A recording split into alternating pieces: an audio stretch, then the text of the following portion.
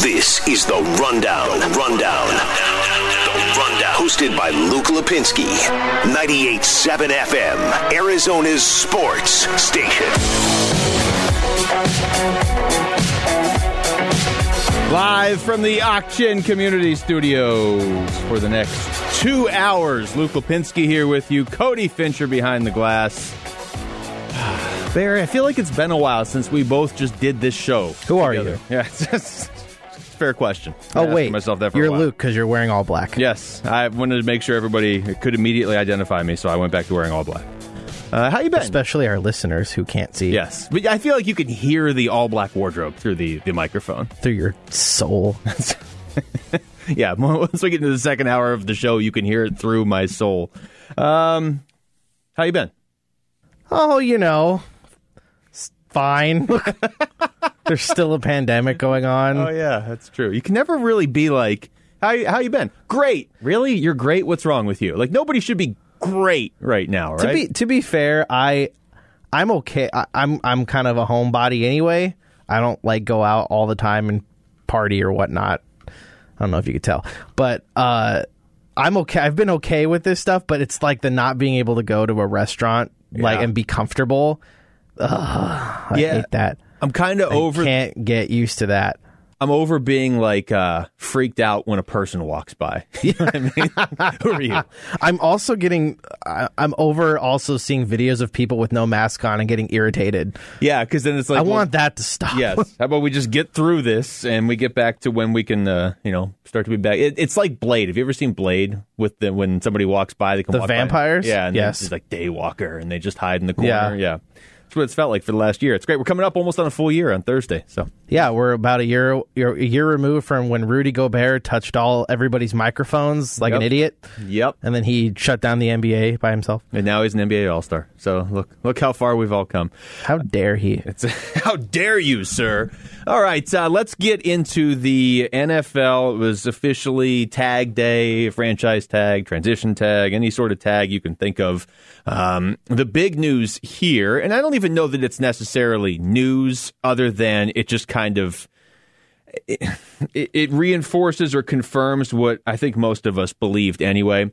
Cardinals not going to franchise Haason Reddick. So, look, it makes sense. You weren't going to pay him $16 million a year, which is basically what it was going to take. Adam Schefter was the guy that we're referencing in our story on Arizonasports.com. So it doesn't mean you definitely don't get to keep Haason Reddick, but if any team comes along and offers to pay him a lot, that's it. And look, if that happens, then so be it. You essentially traded Haason Reddick for J.J. Watt. I'm a little torn on Reddick, but I'm not torn on not paying him $16 million. Like, I think it's a great story. From a Cardinals perspective, it's nice to see a guy you took in the first round start to pan out. I do believe it can be real and not just a fluke, not just hey, he had 5 sacks against a guy on the Giants that looked like he had never played football before, and so there's 5 of his 12.5 sacks. That's what you forget, too. You just look at the 12.5 number, and you're like, wow, he had a great season. And then if you do a little deeper dive, which a lot of people might not do, you realize he had 5 sacks in one game. Yeah. That's insane. 5 sacks in one game against a rookie offensive lineman. And when you say a lot of people might not do that deeper dive, just to be clear, you're talking about the Houston Texans or New York Jets? Those to me seem like the teams that'll be like, we're going to take... You just see Houston be like, we're going to pay Haason Reddick $18 million. We'll show the Cardinals. 12.5, guys. 12.5. Go get him. Get him. Back up the truck. That's bidding against ourselves. But Nick, we need to do... No, 12.5. We'll show them. They can have J.J. Watt and DeAndre Hopkins, but we're going to overpay for Haason Reddick. No, I think there is definitely a universe where Haason Reddick just is good now. But what's going to be a challenge for him if he doesn't come back to the Cardinals, I would put the odds that he doesn't come back as higher than he does now, because usually there is 1 or 2 teams that are willing to overpay, and the Cardinals are not in this case. If he does that, he's switching coaches and potentially defenses again, certainly defensive coordinators. So, that was his issue for a while, and that's where I think a lot of Cardinals fans kind of felt for him once he started to produce this year of like, okay, it does kind of make sense. We kept switching head coaches and defensive schemes and defensive coordinators on you, and that's one thing when you've been in the league for 8 or 9 or 10 years. J.J. Watt coming to the Cardinals, I don't think he's going to have a hard time adjusting to a new defensive coordinator. I mean, he knows Vance Joseph, but I don't think J.J. Watt's going to have a hard time adjusting to a new team. But when you are a rookie and your team just keeps switching coaches and schemes, it makes sense why Hassan Reddick struggled in retrospect now, because he was good this past year. Like, if he was still bad this past year, then it would just kind of be like, all right, maybe this guy's just a bust. So it's very much up in the air. If he goes to another team, I'm not going to lose sleep over it. Like I said, in that case, you basically traded Hassan Reddick for J.J. Watt this offseason. I'll take my chances with J.J. Watt. But I don't want to see him end up on the Rams or the 49ers or the Seahawks. I think he's good enough and has the upside still that I don't want to see him on one of those teams, because I could absolutely see him coming back to just burn us on the Seahawks, blocking a field goal or something in week 17. By the way, if that happens, it's not my fault. If that exact scenario happens, just forget you heard that on this show. So, yeah, he can just go play for Jacksonville or whatever, and good for him if he gets paid. But, if they're able to bring him back, then good. You start to look at all the players they're going to have to pay. I'd rather have Patrick Peterson back, I think, at this point than Hassan Reddick. All right, let's get into the Rapid Reaction. The Rundown Rapid Reaction. Reacting to today's top 3 trending sports stories. We'll start in baseball. And Bear, I am extremely excited about this baseball season for one reason and one reason only. You have not been the producer of this show before when baseball season was going, right? Like, you came in towards that's true. End. Yeah, you came in at the end last year. I mean, you were here when Tampa Bay just decided to forfeit the World Series to the Dodgers at the end by pulling Blake Snell, and then we're good. Yeah. You guys can win. This was a fun ride. No big deal. But I haven't done this show with you throughout a Diamondback season, so I'm excited for that. That'll be fun for you. It will. It'll be stressful, but it'll also be fun. Luke Weaver pitched today for the D-backs against the Rockies. 3 innings, 4 earned runs. I'm not going to read that much into spring training. They did lose 11-4 to Colorado. I really don't care about the result. I care more about individual performances. Christian Walker had a home run. Carson Kelly a home run. Luke Weaver in particular, Bear, what are your thoughts on him this season? What are your expectations for him this season? Well, first of all, I care about the 3 home runs he gave up. Yeah, that's an issue. I feel like this year for Luke Weaver, I feel like this is his make or break year, because he's been here for 3 seasons? I know one of them was shortened and he was terrible last year. He was awful. But I feel like, and him and even an extent Carson Kelly, they need to show why the Diamondbacks traded Paul Goldschmidt for them. Yep. Because Luke Weaver showed it a little bit, a flash here and there. When he first got here, you kind of saw what the organization probably saw in him, but then he got hurt, and then he's never been the same after that. So I feel like this year, in a somewhat normal in terms of length, 162 game season we're actually going to have, I think he needs to show why he was traded for probably one of the best players that this franchise has ever had. Yeah. I mean, the face of the franchise, and other than Luis Gonzalez, Paul Goldschmidt, up to that moment at least, would have been the second face of the franchise. Like, I know Randy Johnson, Curt Schilling were a huge part of winning the World Series, but those guys had been on so many different teams. Up till the moment Paul Goldschmidt was traded, he'd only ever been a Diamondback. So, yeah, we'll get more into baseball later on in the show. Pac-12 tournament begins tomorrow. If you went to ASU or you're an ASU fan, I went to ASU. I've been ready for this regular season to end now for about a month, because I want to see what they can do in the Pac-12 tournament. This is one of the most underachieving ASU basketball teams since I can remember. And some of it's not their fault. Some of it is their fault. They're the 8th seed in the Pac-12 tournament. The only way they're making it to March Madness, where the team with this much talent absolutely 100% should be, is if they now run the table over the next few days. They got to beat Washington State tomorrow. Game starts at, I believe, 2 o'clock Arizona time. 1 o'clock Pacific is the schedule I'm looking at. But 2 o'clock Arizona, 8-seed ASU against 9-seed Washington State. They win that, they would play Oregon. They win that, they'd play the winner of Oregon State, UCLA. They win that, and they'd play the winner of 6 other teams on the other side of the bracket. But they got to win out. And I'm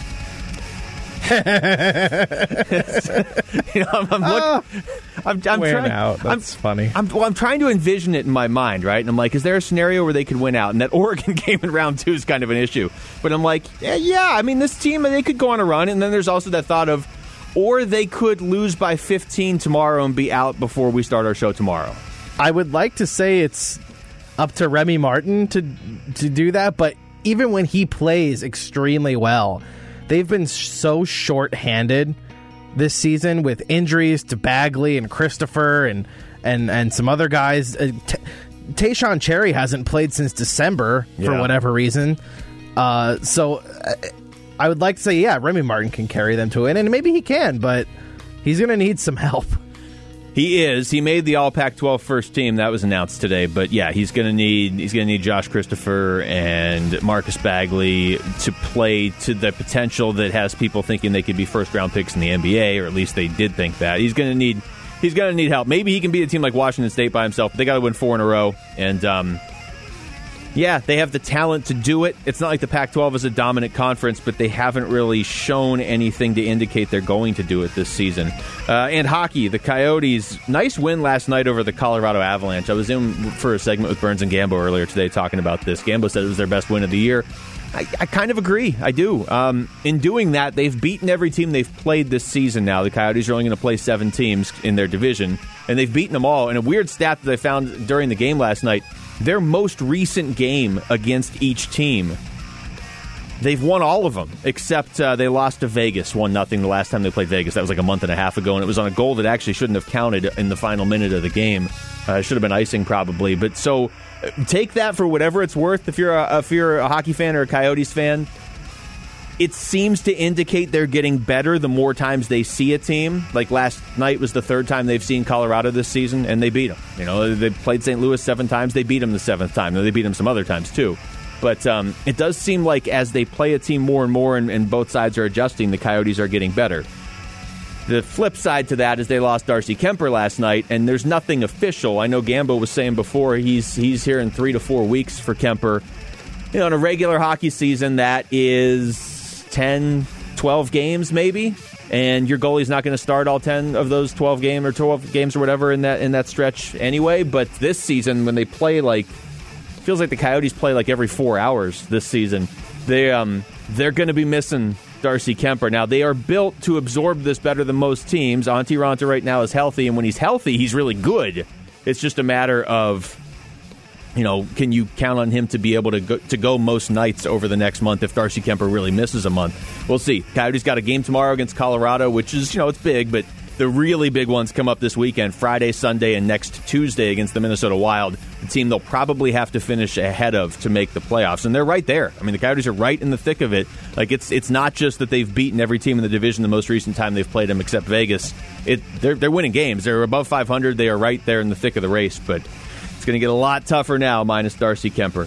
All right, when we come back, this is crazy. We just did a full segment. We didn't talk about the Phoenix Suns, but we're going to. And we're going to be talking about them a lot over the coming months. The second half of the season begins tomorrow. For them, it begins Thursday. Have your expectations changed? Because mine have. That's next. It's The Rundown with Luke Lipinski on 98.7 FM, Arizona Sports Station. The Rundown, 98.7 FM, Arizona's sports station.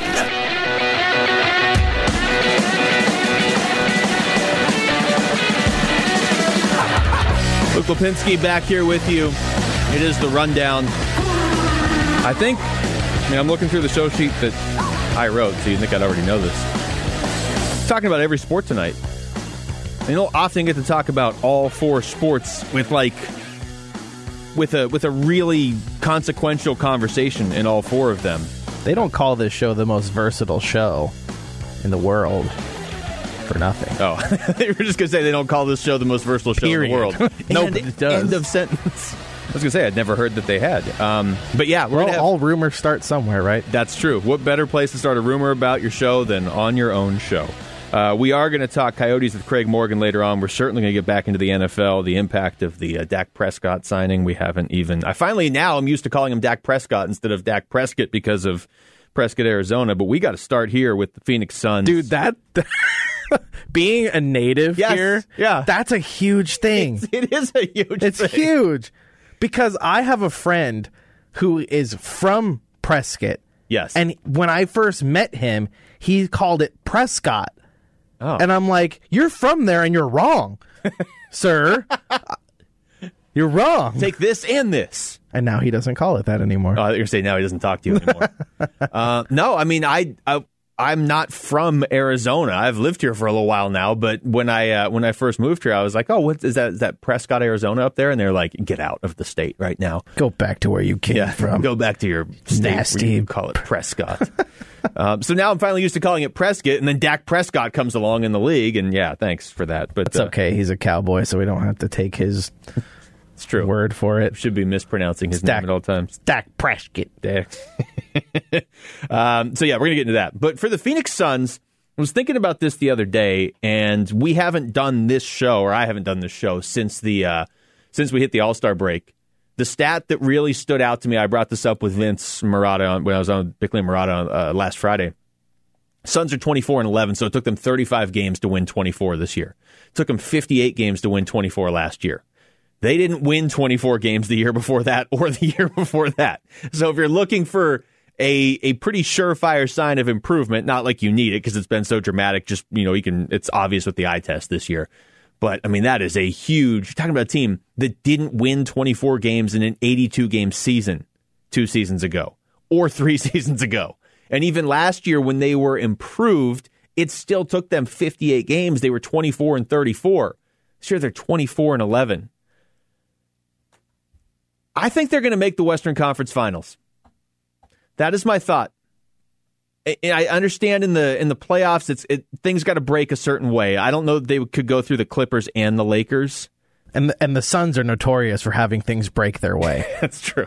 So maybe not. But yeah, I think they're going to make the Western Conference Finals. I think this team is legit, and I understand that most people listening right now think this team is legit. But I think they have a lot of... I don't want to say anything's foolproof because it isn't. But they have a lot of things in place that make me confident that they're not going to melt down on their own. Now, stuff happens. There's, this is obviously a weird year. Teams just miss a week at a time. There's always the injury factor. I'm those things aside, I'm just saying if for the most part, if all the teams in the Western Conference get through the rest of the season relatively healthy, which I know is, that it never plays out like that. But I think this team is legit to the point where Monty Williams isn't going to let them have an extensive slide. Chris Paul's not going to let them have an extensive slide. And again, Chris Paul's never won the title.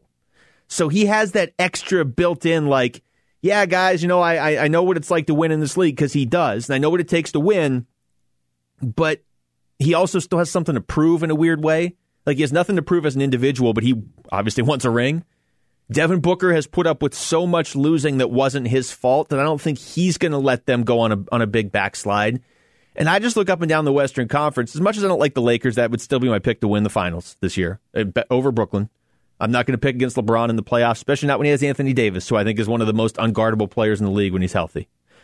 And the Clippers are weird to me, but I understand that they would be favored over the Suns in the 7-game series.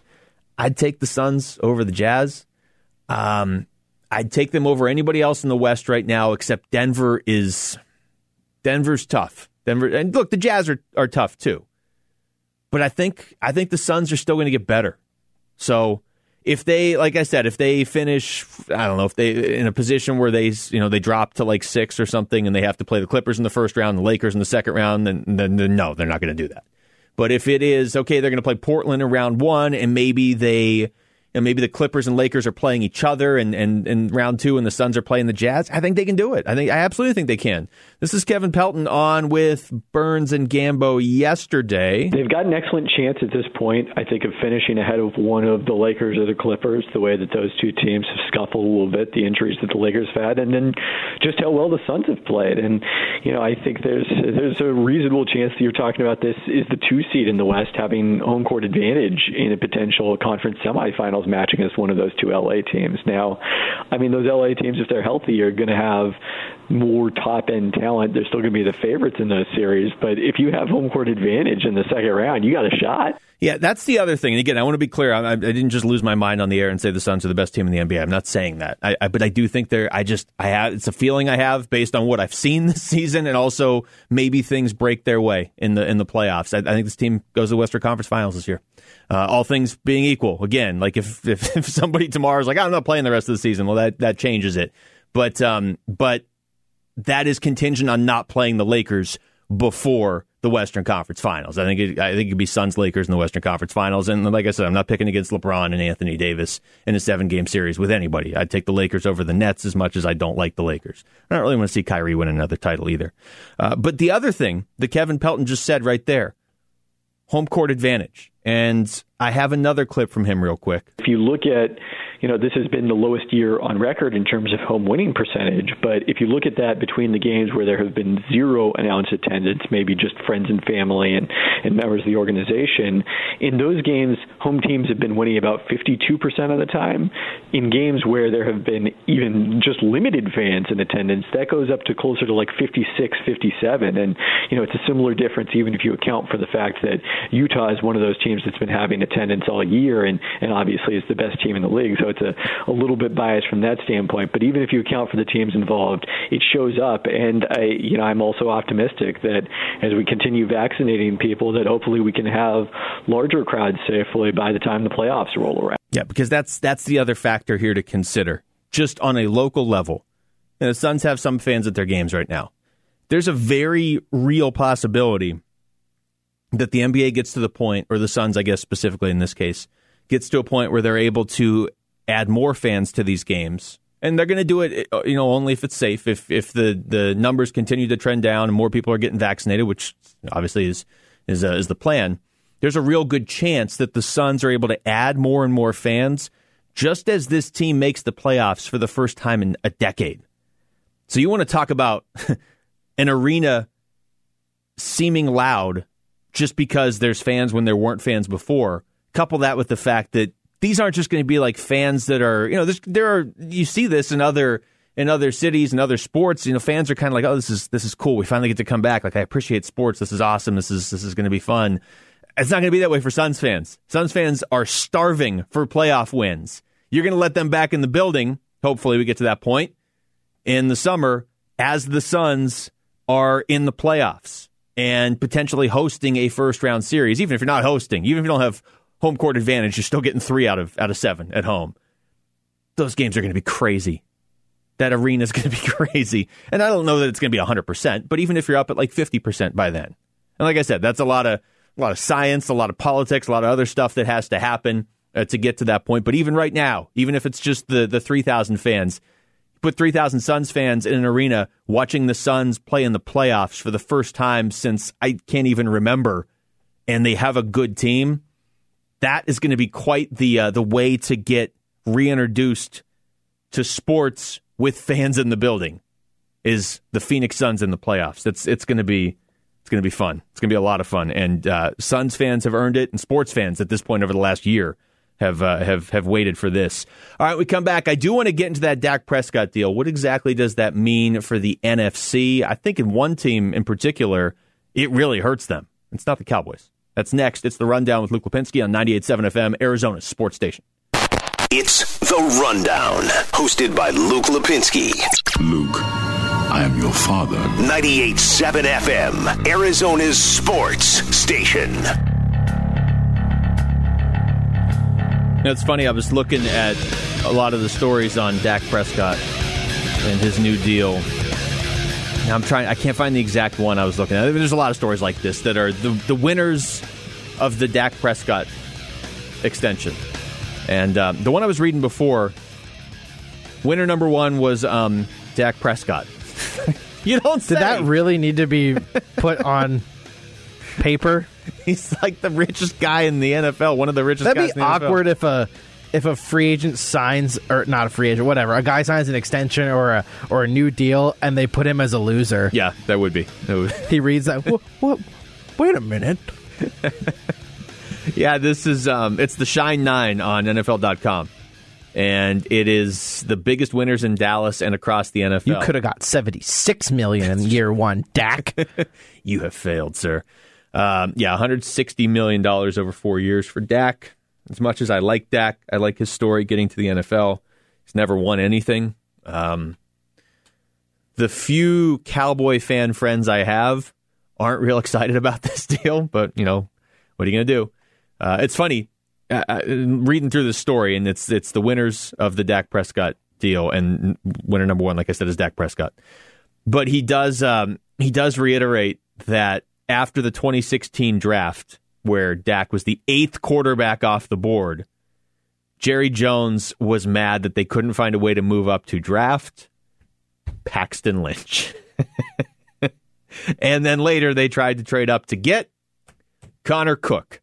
So, Dallas really shouldn't even be in this position because they clearly didn't know what they had. I mean, look, every team passed on him a billion times, but they kind of won the lottery here.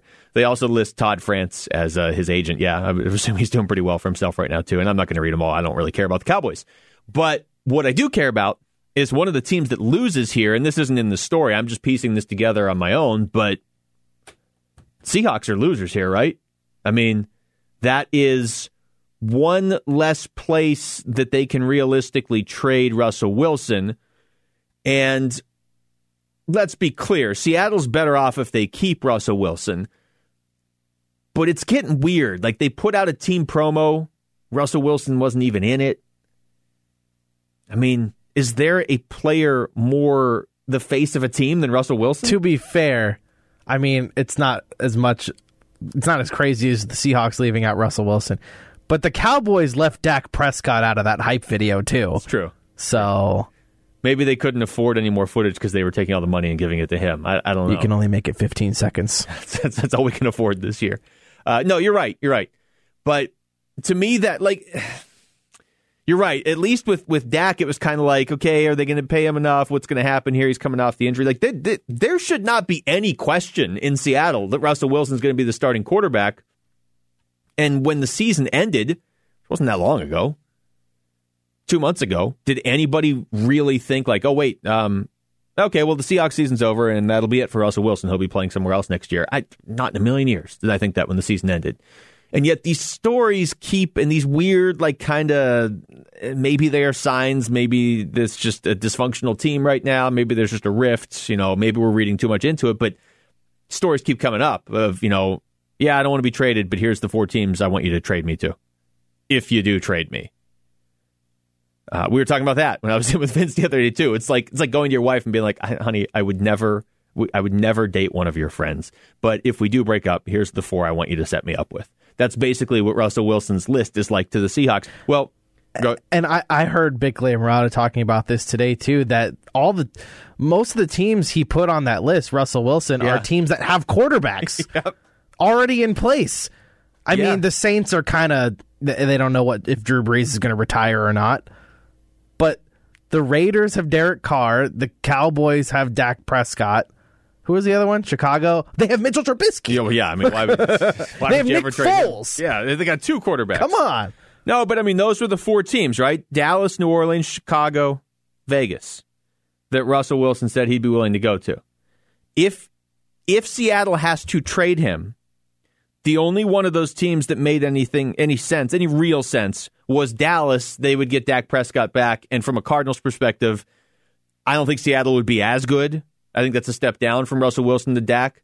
Not statistically, maybe, but just in terms of actually finding ways to win games, especially because I don't think the rest of Seattle is as talented as some other teams in the league. I think Russell Wilson covers up a lot of it. But if they do have to trade him, in theory, they only have New Orleans, Chicago, or Vegas now as trade partners. What quarterback are you getting back from any of those teams? Derek Carr, maybe?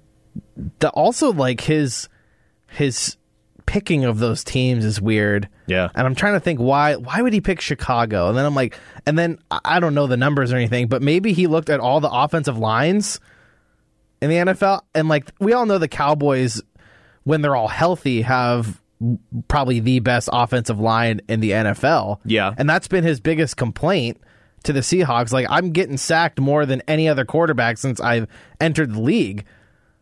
And I don't know how good Chicago, Vegas, and New Orleans' offensive lines are, but no, but I think that just that's popped fair. in my head. Yeah, I think that's. I'm trying to pull up. New Orleans has other weapons too. Obviously, Michael Thomas, Alvin Kamara. Yeah, I think with New Other Orleans, receivers. he's looking and saying like, okay, that's a team I could win a Super Bowl with right away. I have Pro Football Focus. They did their end of the year offensive line rankings, so let's just figure this out on the air right now. Haha. They have the Saints 8th. Okay. They Top have 10. Wow, they have the Seahawks 14th. So obviously Russell Wilson did not make this this list. Yeah, but these other teams, like I'm still scrolling. Yeah, the Raiders, they have 24th. Okay, then maybe that wasn't it. Well, no, I mean the Cowboys, they have 27th, but that's based on last year when everybody was hurt. Vegas, I mean, his wife is a singer, There you go. so there's that aspect to it. Maybe. Yeah, I think Chicago, there's got to be some appeal of, well, if I go to the Bears, I'm instantly the best quarterback they've ever had before I take a snap. Huh. That's got to be part of it. But I just Also, he wouldn't be in the NFC West, and he'd basically just be competing with the Packers. Yeah. And the rest of the Bears team is pretty close to the rest of the Packers team, I would say. I think a lot of Green Bay, much like Seattle, is quarterback play. So, yeah, I don't know. But that was one of the first thoughts I had from the Cardinals' perspective on this. If Seattle does have to trade Russell Wilson, and now Dallas is off the table, now they have 3 potential trade partners, unless they get really creative. And I don't even. But I mean, as far as getting a quarterback back from one of those teams, what do you want, Jameis? You want Trubisky? I would love it. If Mitchell Trubisky was the quarterback of the Seahawks next year, I suddenly feel very confident that the Cardinals are making the playoffs.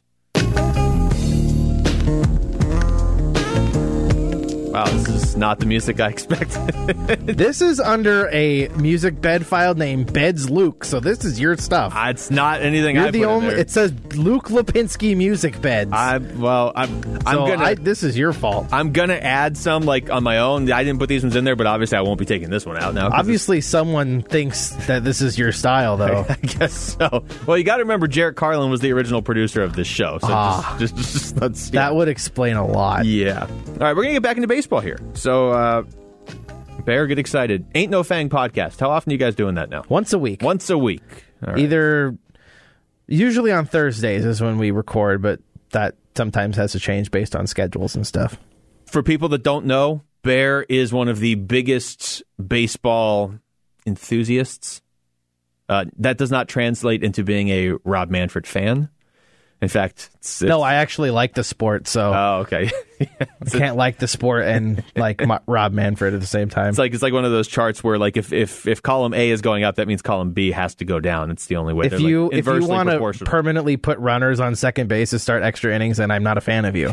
Sorry, sorry. Okay, I'm going to play a Torey Lovello clip. He was on with Burns and Gambo today, and I don't want to speak out of turn here, but he's usually on with them every week during the season, so I would assume that's going to be the case this season as well. And they asked him, how about just an overarching question? Now, the regular season starts April 1st, although it's baseball, so is that like a Rob Manfred April Fool's joke where April 1st can roll around and be like, actually, it's July again? They asked Torey Lovello, what have you learned about your team? About 2 weeks of spring training. These guys are getting after it, and they're trusting their coaches, and they are applying a lot of good, clean concepts, and it's fun for us to watch. And simple things, just simple things such as alignment or positioning on defense. Some of the younger kids that had no idea about some of the concepts that we believe in here, and watching these guys go out and execute at a very high level and play fast baseball. After the first couple of games where I was a little bit disappointed with our defense, I think a lot of the things defensively have stood out, but our guys are very trusting, and we're a good team. We're moving forward every day. We'll obviously get more and more in depth on the D-backs as we get closer to the season. Where I am right now on this team is it's not a complicated approach. Madison Bumgarner needs to be a lot better for me to believe they have a chance. And I think Torey Lovello is one of the better managers in baseball. I do think they have some good pieces on this team. I think Mike Hazen's one of the better general managers in baseball. But they're in a division with L.A., and they're in a division with San Diego. And those two teams, you can make a case, at least on paper, the two best teams in baseball, and they're in the same division as the D-backs. So realistically, if you're going to make the playoffs this year, it's probably going to have to be as a wild card. And there's just not a lot of margin for error when you are trying to compete with the entire National League for that final wild card spot. Or, I'm not totally, how sold are you on San Diego, Bear? Obviously they're a very good team, but are you sold that they are just a lock? I mean, anything can happen in 162 games. Yeah. I mean, 2 years ago, the Washington Nationals record at the trade deadline or halfway through was below 500, and they won the World Series. True. So anything can happen, but I will say San Diego's tried this before, this not super team, quote unquote, but they're actually assembling good players this time. That's true. Instead of James Shields and Matt Kemp and the Upton brothers. Maybe they only had Justin. I can't remember. They turned James Shields into Fernando Tatis. Yeah, so, that all worked out. Great. Yeah, great idea. The difference is this time they have Tatis to build around. They didn't really have anybody they were building around last time. I didn't feel like they were just kind of bringing guys in. They have Tatis and Machado. Yeah. Yeah, I mean, look, they should be very good. They should be a 95-win team at least. I don't think they're going to win the division. Because of the Dodgers. Yeah, the Dodgers are just, they are just constantly stacked. It's crazy. They're almost injury-proof. I guess that's kind of where I was going. If at the end of the season we're looking back and saying, wow, one of those NL West teams really underachieved, it can't be the Dodgers because they're so stacked at every position. Think about this, too. Just proving that.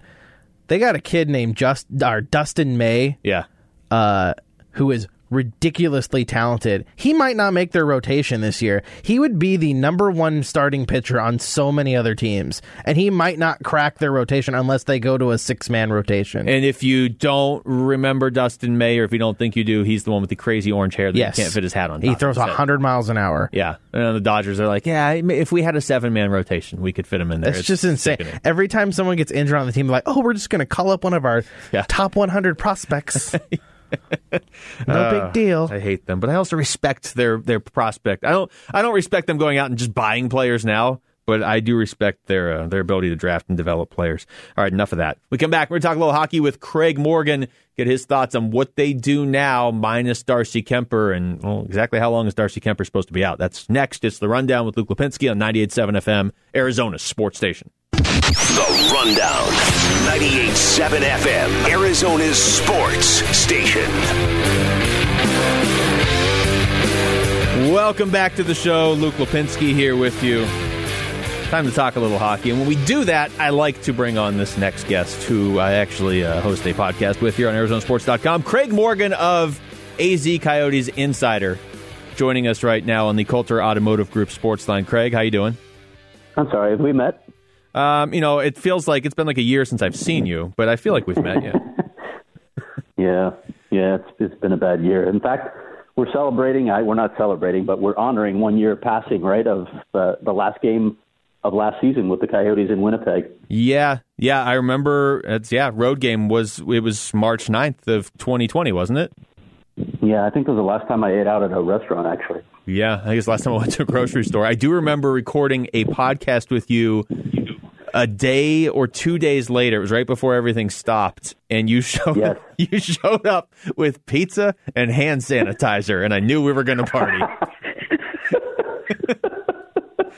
I remember that vividly. Thank you for bringing that up. It was Rosati's Pizza, and yes, it was a big bottle of hand sanitizer. Yeah, a big bottle of hand sanitizer and sadness. And as I recall, the lights in that studio weren't working that night either, so it was just... Yeah, we had like one light on, I think. I think it was literally one light on.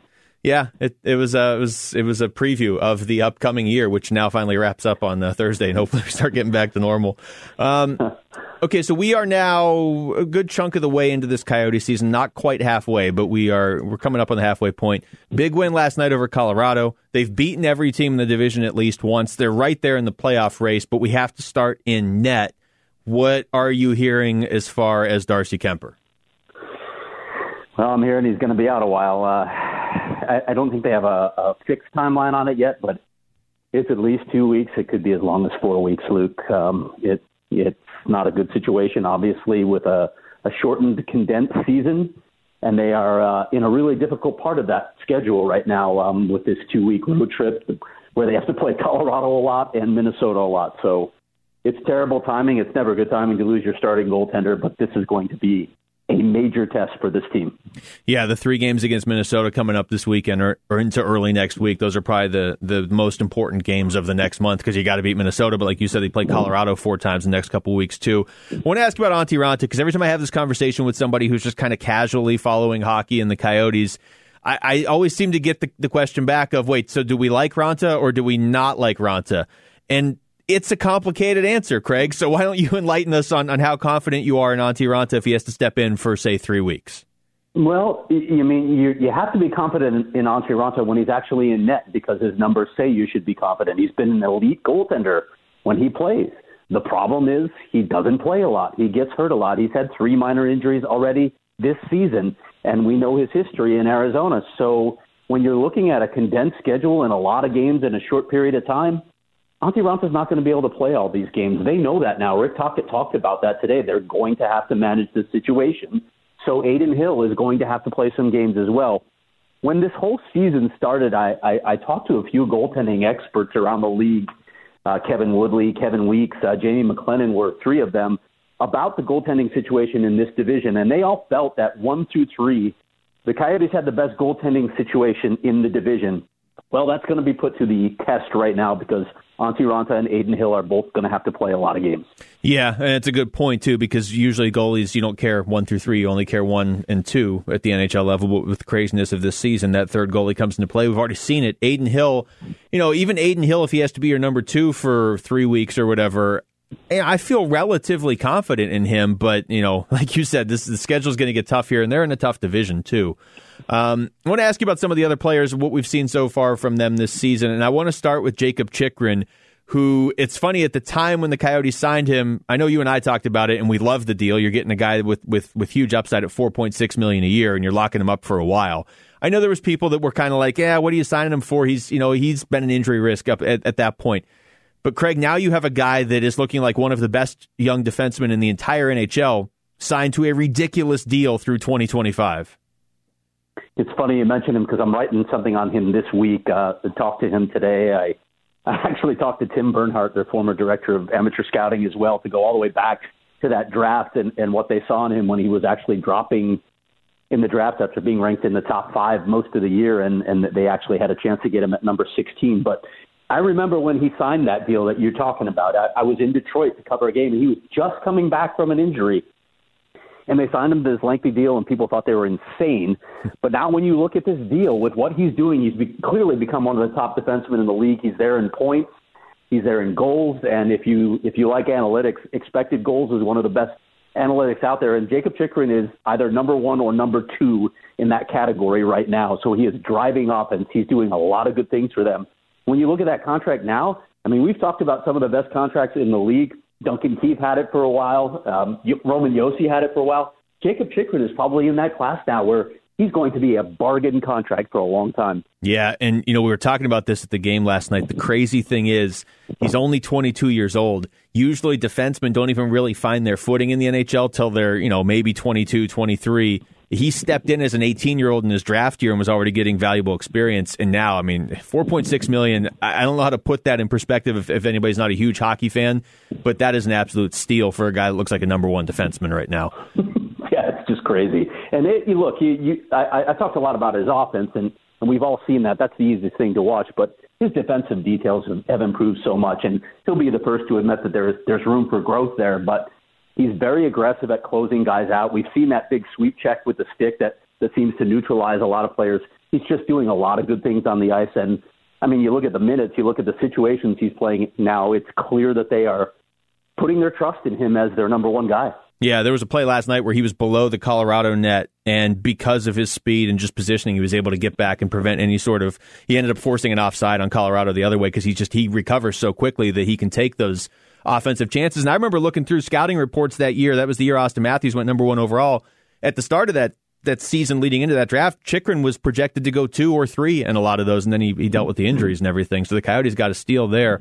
Now, on the other side of the spectrum of players that they have signed for a while, The one that's the most dangerous contract is certainly Clayton Keller. He's getting paid a lot more than Chychrun. He's a wing, which is not typically what you want to pay for, and he's been pretty inconsistent up until lately. So this season, Craig, I would say it's a nice trend for the Coyotes that the guy who got paid is getting better instead of kind of just sitting back and collecting money. Yeah, absolutely. And look, there's more that Clayton Keller can do, and I do think playing with some others is helping his offense, but he's doing a lot of things that you'd like to see. He's got 16 points, I believe, in his past 15 games. So from a productivity level, that's what you're looking for from a guy who's getting paid that kind of money. You have to produce on the score sheet when you're a player like Clayton Keller. And for a good stretch now, a consistent stretch here, he's been doing that. Can he sustain it for the rest of the season? We'll see. But this is probably the most promising stretch in his NHL career that I can remember. It's really him taking it by the horns and showing up and producing on a consistent basis.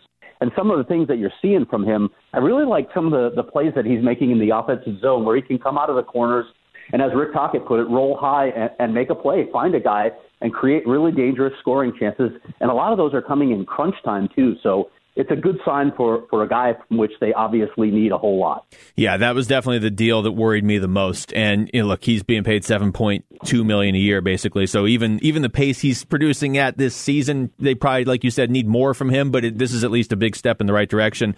Craig, last one for you. Oliver Ekman-Larsson missed 10 games this season. But Rick Tocchet made a point of how much they need offense from the blue line earlier this year. And in 15 games, OEL does have 11 points. What have you seen from number 23? Still too much inconsistency. There are nights like last night where you see the value that he can bring when he's on top of his game. I thought he was good on both ends of the ice. He obviously had that big play getting a puck to the net for the goal, Johan Larsson. But they need to see it more consistently from him. They need him to be more dynamic along the blue line, walking the blue line, getting shots through. And they can't afford some of the defensive miscues that we've seen from Oliver, whether it's, a mental mistake or a technique mistake. He's just had too many of those. And look, I know ultimately you get judged because of your pay sometimes, but he's also the captain of this team. He can't be making those sort of mistakes. So I think they're looking for more consistency from OEL. Yep. Craig Morgan, great stuff as always. You can find his stuff on azcoyotesinsider.com, and nobody knows more about the Coyotes than Craig Morgan. You can also find him on the Natural Hat Trick podcast with me. It's a good show. You should listen to it. Craig, thanks a lot, man. Thanks, Luke. Take care. Yep, that's Craig Morgan joining us on the Coulter Automotive Group Sports Line. Coulter Cadillac Tempe. Experience the difference. Visit CoulterCadillacTempe.com. That is hour number 1 of the show. Hour number 2 coming up next, starting with the reload. It is the Rundown with Luke Lipinski on 98.7 FM, Arizona Sports Station. 98.7 FM, Arizona's sports station. The Rundown Reload. Rundown Reload. Hour number 2 of the show, live from the Auction Community Studios. Luke Lipinski here with you, Cody Fincher behind the glass. It is the Rundown Reload, and we begin the reload with the news today that the Arizona Cardinals not going to be franchising Hassan Reddick. Not a shock, but tag day was today, and ESPN's Adam Schefter had the tweet earlier in the day, right around 1 o'clock, that the Cardinals linebacker Hassan Reddick, who had a team-high 12.5 sacks and 16 quarterback hits last season, was informed he will not be tagged per source. And then Hassan Reddick tweeted out, "What's next?" I would have to lean towards him not being back, right? I mean, this is one of those situations where I fully believe that the Cardinals would like to have him back. But you got 31 other teams. Somebody's probably going to overpay for him. And I mean that with all due respect to Hassan Reddick. I'm pulling for the guy. I don't think he was given the best chance to succeed his first few years here. This past season, we finally got some continuity from the previous year to this year. He got to play the position he's supposed to play. He reinforced that this is the position he's supposed to play because he played it pretty well. Finishes the year with 12.5 sacks. I mean, that wasn't that far off the NFL sack lead. And he stepped up in a big way when Chandler Jones went down. But they just added J.J. Watt. Franchise tag would have meant you're paying him almost $16 million, right in that range. And 12.5 sacks is great. 5 of them came in one game against the Giants and a rookie offensive lineman that he just abused that whole game. So you can see why the Cardinals would be hesitant to drastically overpay him. It's not like they don't like him, right? it's probably just basically a money thing. Yeah, it has to be. The Texans are going to look at his 12.5 sacks and just look at the number, and they're going to give him money. And then they're going to go to Deshaun Watson and be like, look, we brought this guy in that had 12.5 sacks. A piece. And he'll be like, I can't throw to him unless we're converting him to tight end. Well, it's just the Texans, so who knows?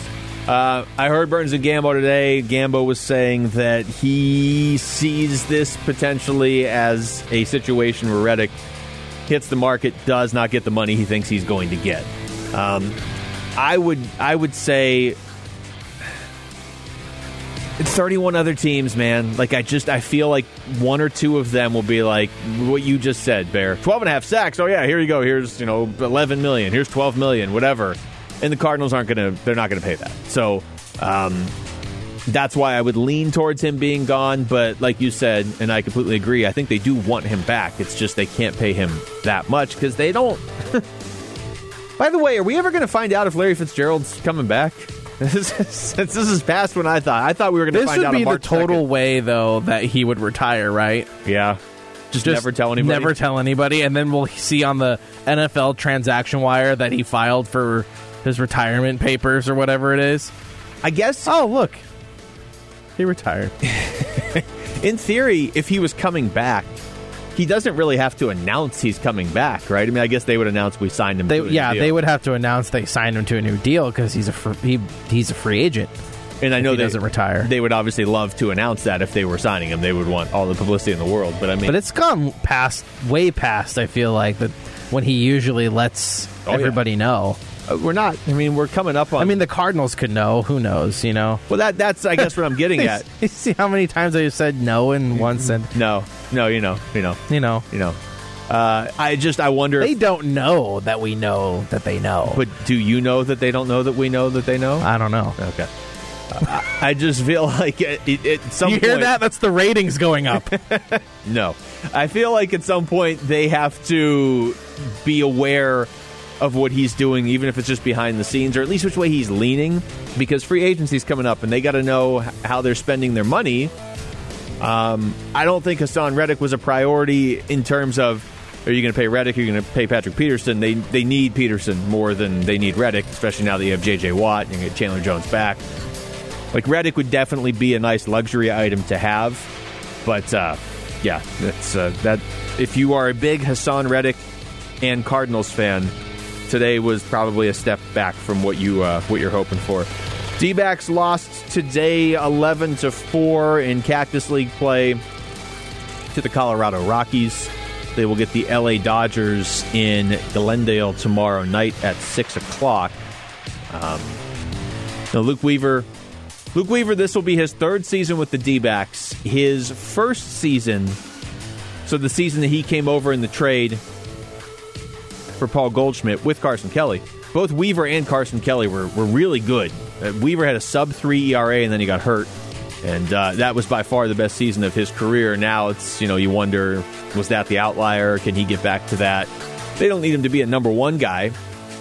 They need Madison Bumgarner to be a number one guy. But if you go Bumgarner 1, Gallen 2, and I could absolutely see a scenario where that is the rotation, but Gallen's actually the better pitcher. But still, if those two guys pitch like at least number 2 pitchers, you can kind of go down the rotation a little bit before you're counting on Weaver. But you're going to need him to contribute. And today he gave up 3 home runs over 3 innings. Carson Kelly did homer. Christian Walker homered. It's spring training. I'm more like Christian Walker. Oh, see what you did there. It's going to be a thing. Is it really? I don't know. We'll see. I feel like it's going to be one of those things. I'll keep tweeting it and see what happens. Twitter will shut you down. I'm going to need Christian Walker, if you're listening to this show, I'm going to need you to homer a lot this year so I can keep tweeting it. I thought you were going to ask him to change his Twitter handle to Christian Walker. Ooh, yes, that too. I think that would probably get it going more than you But I need to be credited. I need to be credited in the Twitter bio. Every time he needs to tag you, it's only right. ASU basketball. It's just, yeah. Woo! I want to get excited. I have said this on the show before. ASU basketball is always going to hold a special place in my heart because the first broadcasting I ever did was play-by-play of an ASU basketball game for the Blaze radio station on campus. Yeah. And shout out to the Blaze. That's right. Love the Blaze. That's right, Blaze. Blaze Nation. But man, they are making it hard, the Sun Devils, to feel confident in their chances of making the tournament this year. They should make the tournament this year, but they are going to have to win out in the Pac-12 tournament to get there. They start tomorrow in the first round against Washington State. ASU the 8th seed, Washington State the 9th seed, and ASU is going to be playing without Marcus Bagley with an ankle issue or without Josh Christopher with a back issue. And if I'm reading it right, they're not playing at all in the Pac-12 tournament. It's not just tomorrow. So seriously, that was how I read the story. We have it up on ArizonaSports.com right now. We have ASU will be without freshman duo in the Pac-12 tournament. So who knows? Maybe they get to Sunday or whatever, Wednesday, Thursday, Friday, Saturday. Maybe they get to Saturday. I just did some counting to 4 on the air. Hopefully nobody heard that. Maybe that's the ratings going down. Did you hear that? That's people being like, this guy can't even count to 4. What am I listening to? If they don't have those two guys, and they don't, I don't know how you're going to rattle off 4 straight wins. I mean, the frustration with this team is on paper. You came into this season with Remy Martin coming back, who, by the way, was all Pac-12 first team today. But then you brought in Josh Christopher and Marcus Bagley, and you had other pieces too, but I just focused on those two guys because they were every 2021 NBA mock draft before this college basketball season had both those guys in the first round. Most of them at the start of the season, so Thanksgiving, had Christopher as a lottery pick and Bagley just outside the lottery. And then like a couple weeks in, it kind of flipped, and Bagley was a lottery pick and Christopher was kind of dropping a little bit. But I mean, we've never seen this team play this season for more than a game or two in a row at full strength. And I know they're not the only team across the country dealing with that, but man, they did not deal with it as well as I'm sure they would like, and they were hit harder than I feel like most teams. They just never had their team, and now they're not going to have their team for the Pac-12 tournament either, and that might be the end of their season unless Remy Martin and a couple other guys really take over. We talked to Craig Morgan last segment, but the Arizona Coyotes going to be without Darcy Kemper. There's no timetable, dealing with a lower body injury he suffered last night against Colorado. I'm not a doctor, but watching the game, there was no contact on the play. Tyson Jost of Colorado was the only guy close. It really didn't look like anything there, though, so you just... That's never a good sign, though, is it? That's the thing. We were looking at the replay, and I was looking for any contact. Like, I'm hoping he turns around and slashes him or something, but he didn't. So Craig, last segment said flat out that there is no set timetable, but it could be as soon as 2 weeks, maybe as long as 4 weeks. In a typical season, that hurts when it's your goalie, but you can manage that. The Coyotes managed being without Kemper for longer last year and still made the playoffs. But in a condensed season like this, where they are playing at least every other night, in a lot of cases 3 times in 4 nights, that's a lot of missed games. Now we'll see. Antti Raanta has been a number 1 goalie before. When he's on the ice, you're confident in him. It's just a matter of can he consistently stay on the ice now for the next month? There's no better way to summarize it other than you tell me Antti Raanta is starting tonight. And they're not playing tonight, but I mean, if they were, okay, I'm confident. The Coyotes have a chance to win. If you tell me you need Antti Raanta to start for the next 3 weeks, I'm just not confident he's going to be able to start that many. But when he plays, I'm very confident in him. Beat Colorado last night, and he came in a very tough spot because Colorado is maybe the best team in hockey. They're certainly one of them. Their record doesn't show it yet, but it will by the end of the season. And Raanta didn't start the game. He came in cold in the middle of the third period, basically. It was 2.5 minutes into the third period, but I mean, everybody else on the ice had been playing for an hour and a half. He had to step in cold. You don't get warm-ups in that spot, and he pitched a shutout from there on. The game was tied, and the Coyotes ultimately won. So, I mean, on the ice, as long as you can keep them out there, they can handle this better than most teams. But, man, you lose your best player for a month in a condensed season, it's going to be a challenge. And finally, NBA, the season resumes tomorrow. Just a couple games. The Phoenix Suns resume play Thursday night in Portland. Of course, the Suns 24-11 this season and on a 16-3 run going into the All-Star break after they started the season 8-8. All right, we come back. We're going to hear from DJ Humphries. He was on with Doug and Wolf this morning. Get his thoughts on the expectations now for the Cardinals with J.J. Watt and what's going to happen here in the next month and a half with free agency and the draft. That is next. It's The Rundown with Luke Lipinski on 98.7 FM, Arizona Sports Station.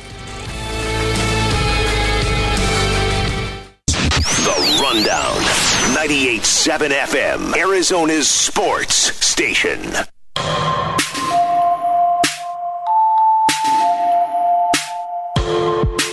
We haven't done this in a while. It's time for a round. We haven't done anything in a while. That's true. So we haven't done this in an especially long time. It's time for a round of fill in the blank. This is very simple, in theory. I have a sentence. I'll say it to Cody, but a word's missing. Cody has to quickly respond with what that word should be, and then we'll just go back and forth for a while, and then there will be commercials. That's usually how it plays out. And that's how a radio show works. And this will be transmitted to you throughout the air as magic. That's how radio works right there. Okay. That'd actually be really cool. It would be cool. Maybe that's what's happening. We don't know. We're not scientists. So I'm going to go first. And you know what, Bear? I'll start you off because I can just sense you are in a baseball frame of mind. Oh, really? This is let's see if I can. Rule number one: you have to read the sentence the right way. Okay. Blank is the most overrated team in baseball. Ooh, overrated. Overrated. That's difficult. I know we're not supposed to think about it. Well, I'll give you on this one because, I mean, you got to go through all the teams. It's like a beautiful mind right now. I'm tempted just to say the Phillies because they have the most overrated player in baseball on their team. Okay. And his name is Bryce Harper. Has Jarrett tried to trade you him in our baseball league yet? Because he's tried to trade everybody else. Jarrett's tried to trade. I need a second-round pick. I'm like, you can't have it. No. All right, so you're going Phillies? I don't even think they're even the second best team in that division, though. You know what I mean? Yeah. I don't know. That's really difficult. I mean, I'm trying to think who else has like tremendous expectations. The Yankees have expectations every year because they're the Yankees. That's a good team, though. Yeah. In the West, yeah. I don't know. I mean, I'll accept the Phillies as an answer. There are no wrong answers. You could argue the Padres right now because we haven't really seen what they're going to do. It's true. So many ways you could go with this answer. Yeah. I'm going to mark you down for Phillies. What would you say? This isn't about me. The Phillies would actually be pretty high up there. Maybe the Mets because I haven't seen it yet, although I do think they'll be good. Yeah, one of those two teams. Yeah, I was thinking the Mets too, but even then, I mean, they didn't add like a whole new team. No, like but I mean, Padres did. Yeah, that's true. But I mean, just by the nature of being in New York, they're getting a ton of hype, and I mean, they should have a decent roster. But where did they finish last year? They were a solid 26-34, so awful. One game ahead of the Diamondbacks, and yet people are loving the Mets. All right, your turn. All right, you kind of touched on it just a couple minutes ago. I feel like we've reached a really weird point in the will Larry Fitzgerald retire department. So I'll just ask you to predict Larry Fitzgerald will blank by the time next season starts. That could be anything. Well, I mean, travel the world. Well, I guess he can't. Huh. Nope. Well, I don't know what he's going to do. I'm still going to lean retire. The J.J. Watt thing, which we haven't got to talk about on this show, because he hasn't been here, that one really complicates things because my initial reaction was, okay, they signed J.J. Watt. They know Fitz isn't coming back. That's where they got the money from. But then you start to hear some rumblings of like Carson Palmer on Doug and Wolf saying, well, I mean, if Watt's coming here, why would Fitz want to leave? This is his best chance to make the playoffs in the last 5 years. I'm still going to say he will retire. I'm not so sure I would if I was him at this point, but that'll be my answer. Okay, for you, we'll stick with football. Doesn't matter what team he's on. Hassan Reddick will finish next season with blank sacks. So 12.5 this year, 5 of them came in one game against I will the Giants. say 7 sacks. Yeah, I think he's a good player. It really, wherever he goes, it depends on where they play him, because we saw how that turned out here. Yeah. They finally realized, hey, he's an edge guy in the last year of his contract, and then he gets 12.5 sacks. So that all depends, but I don't know if he is 12.5 sacks, like if that's a baseline for him. Yeah, I'll go with 7. I think if I was setting an over-under for next season, I would set it at 8.5. I think that's a fair number.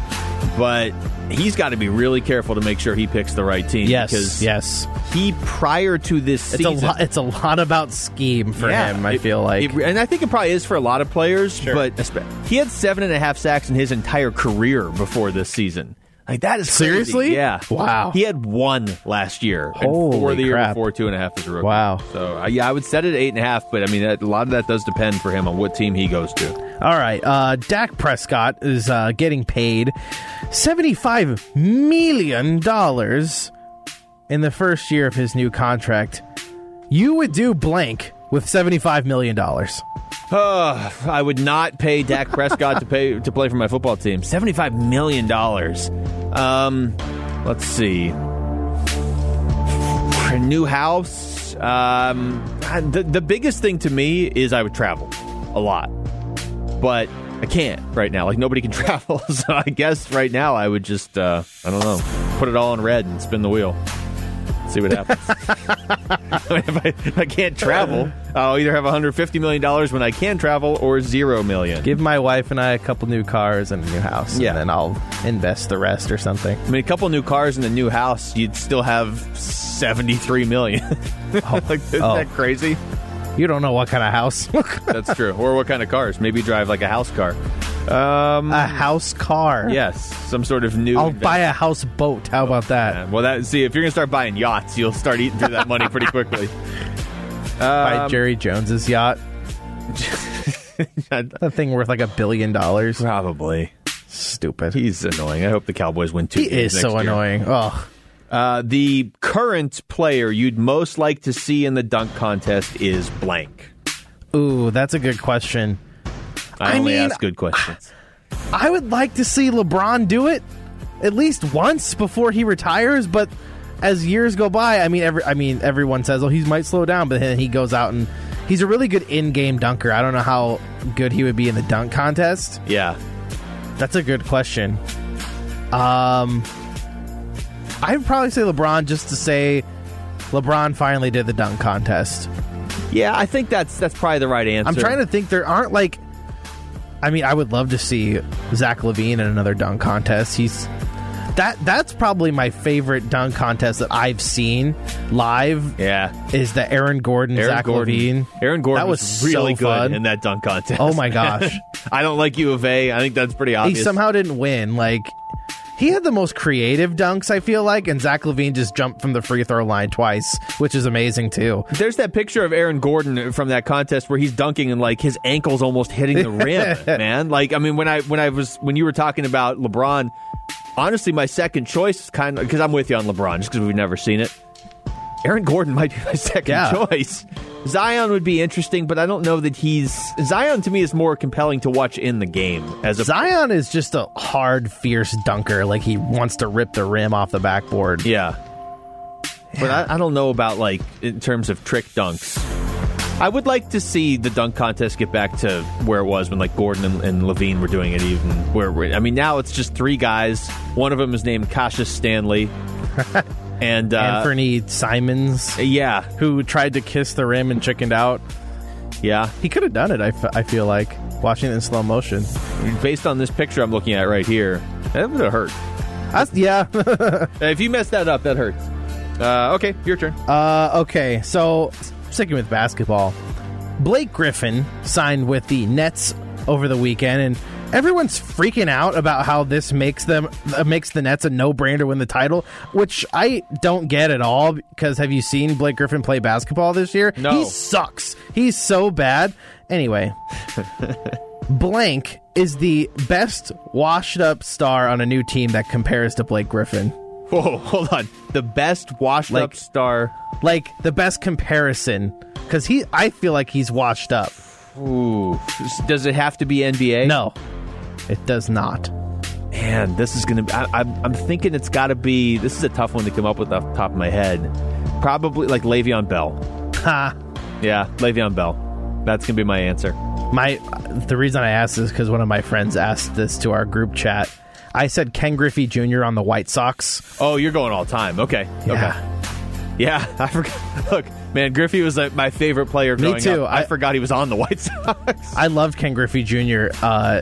played that Nintendo 64 game all the time. Loved that game.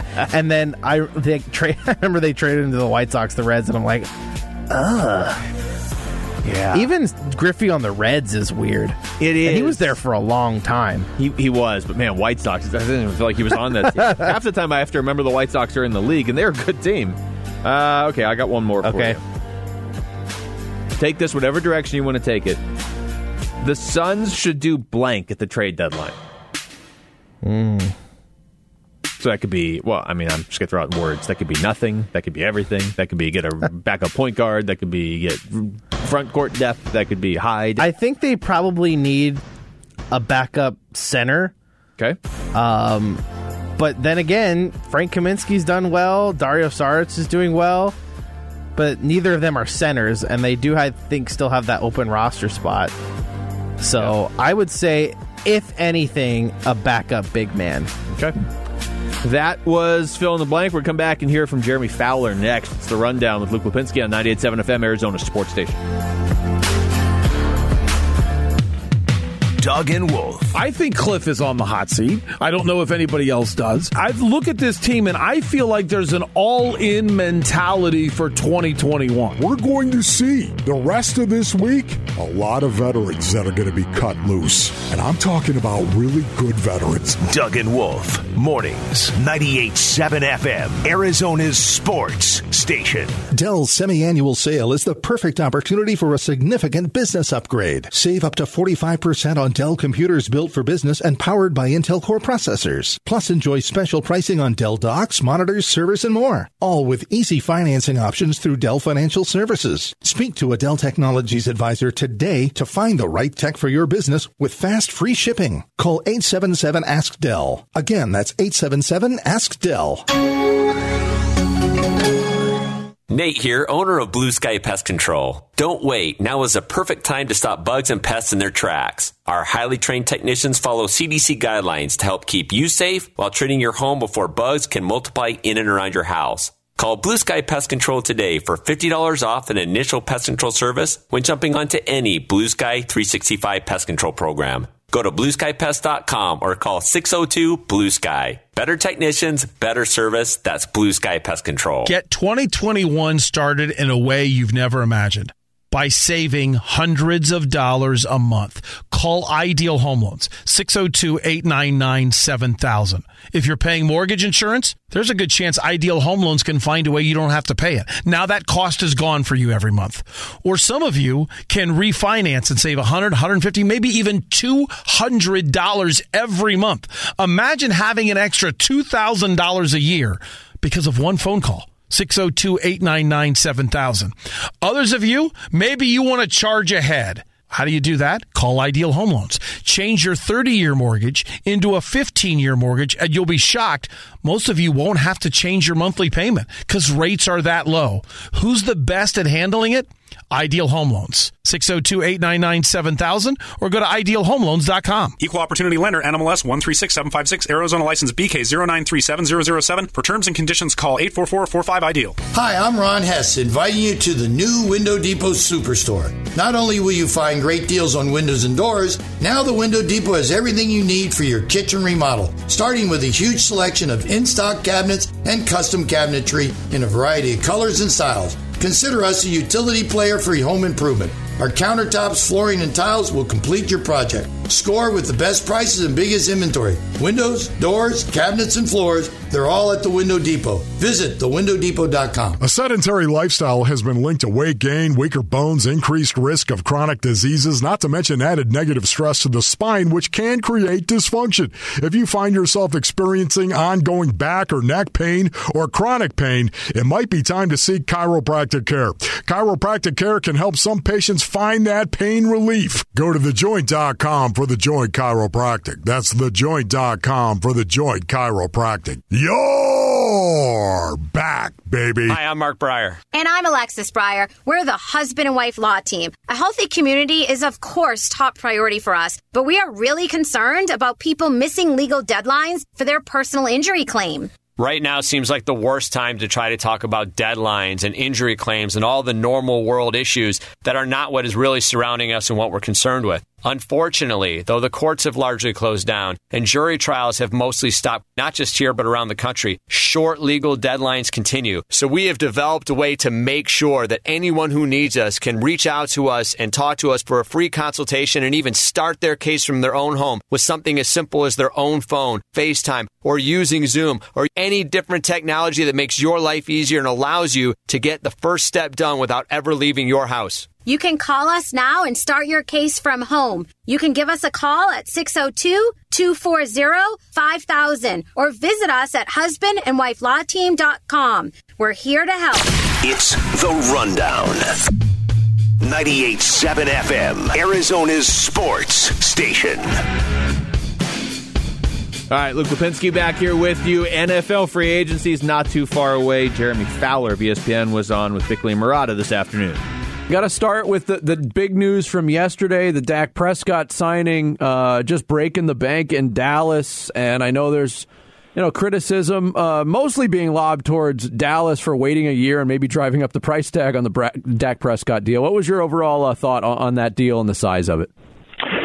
Well, I couldn't believe they did it. I know they've been saying they're going to do it for 2 years, but the fact that it hadn't got done yet was just sort of indicative of his difficult market. I think it was obvious that Dak wasn't a top 5 quarterback at the time they started discussions.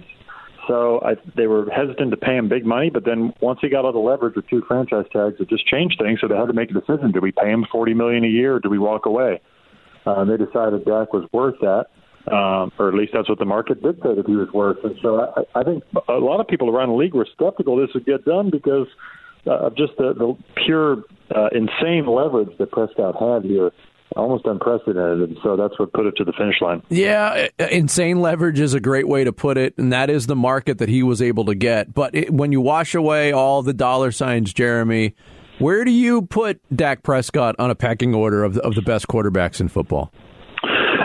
I put him at like fringe top 10. Talking to a lot of people around the league, especially this summer, I did a project on the top 10 at each position, and he was right at 10, I believe, 9 or 10, and very good player, but more of a second tier quarterback. But look, he stood the test of time. He's had a better career than Carson Wentz and Jared Goff, guys that got paid in front of him and got picked in front of him in that draft 5 years ago. So, he's got room to grow for sure, and they should have a really good team this year. All right, Jerry, what do you think about, let's move on to Deshaun Watson now, because this is going to be the big piece that either is traded or isn't traded. What do you make of where this whole thing is going? So, it's fascinating because both sides are at a standoff. And Deshaun Watson is saying, or at least he's saying privately, that they're not. He's not going to play games for them if they're not going to trade him. And the Texans are saying this is a non-starter. We're not going to trade him. So something has to give. A lot of people think around. Some people I've talked to around the league think that around draft time this could heat up, where a team says, "Hey, look, take a whole draft, take 2 whole drafts, whatever it takes. Let's just get this done." But the Nick Caserio factor can't be ignored. The new GM comes from the Patriots school. He's not the type to really, from what I hear, he's the type to really drown out the noise and dig in and say, this is my plan, I'm not moving off it. So it might even take ownership to step in and say, hey, we got to trade this guy if it comes to that. Jeremy Fowler, ESPN, senior NFL reporter, our guest here on the Coulter Automotive Group Sports Line. Another quarterback situation we've been monitoring because he's in the division with the hometown Arizona Cardinals is the Russell Wilson situation. Silence from Russell Wilson at this point after he went on his Super Bowl media tour. Not much in terms of reaction from Seattle. I mean, how do you gauge the possibility of Russell Wilson being a former Seahawk in the very near future, Jeremy? I still think there's a strong chance that he stays there because it just doesn't make sense for them to move him on a $39 million dead cap hit, knowing that the teams on his list, teams he would prefer to be traded to, don't have obvious quarterback solutions for them. They don't have a top 10 draft pick. So it makes it difficult. That said, it's tenuous there. Like there's definitely tension that's been growing. They need to have a good talk to figure this out. I think Russell wants to come back to Seattle, but only on the right terms. He wants better protection up front, better chance to win a Super Bowl. And so if he doesn't feel like they're going that direction, he could be I don't think a trade request is off the table at this point, at least down the road. Yeah, and I'm really curious about some of Russell's actions, and I'm curious what you think about him. First of all, by releasing the 4 teams you want to go to, those cities currently have quarterbacks who occupy those jobs. And so now you're like putting it out there that, hey, I'm willing to come take your job, Dak Prescott or Derek Carr. And I don't know if that's a breach of etiquette. And then there's also the idea that he's outing all of his teammates in his organization for his lack of championship rings. It sounds to me like he's going to have some PR crises wherever he ends up. For sure. I think he's got some damage to repair in his own locker room a little bit. Now, he's earned the right to speak up and speak out. And, there's something to be said for putting his name on it, too. He's publicly said these things. He's not hiding from it.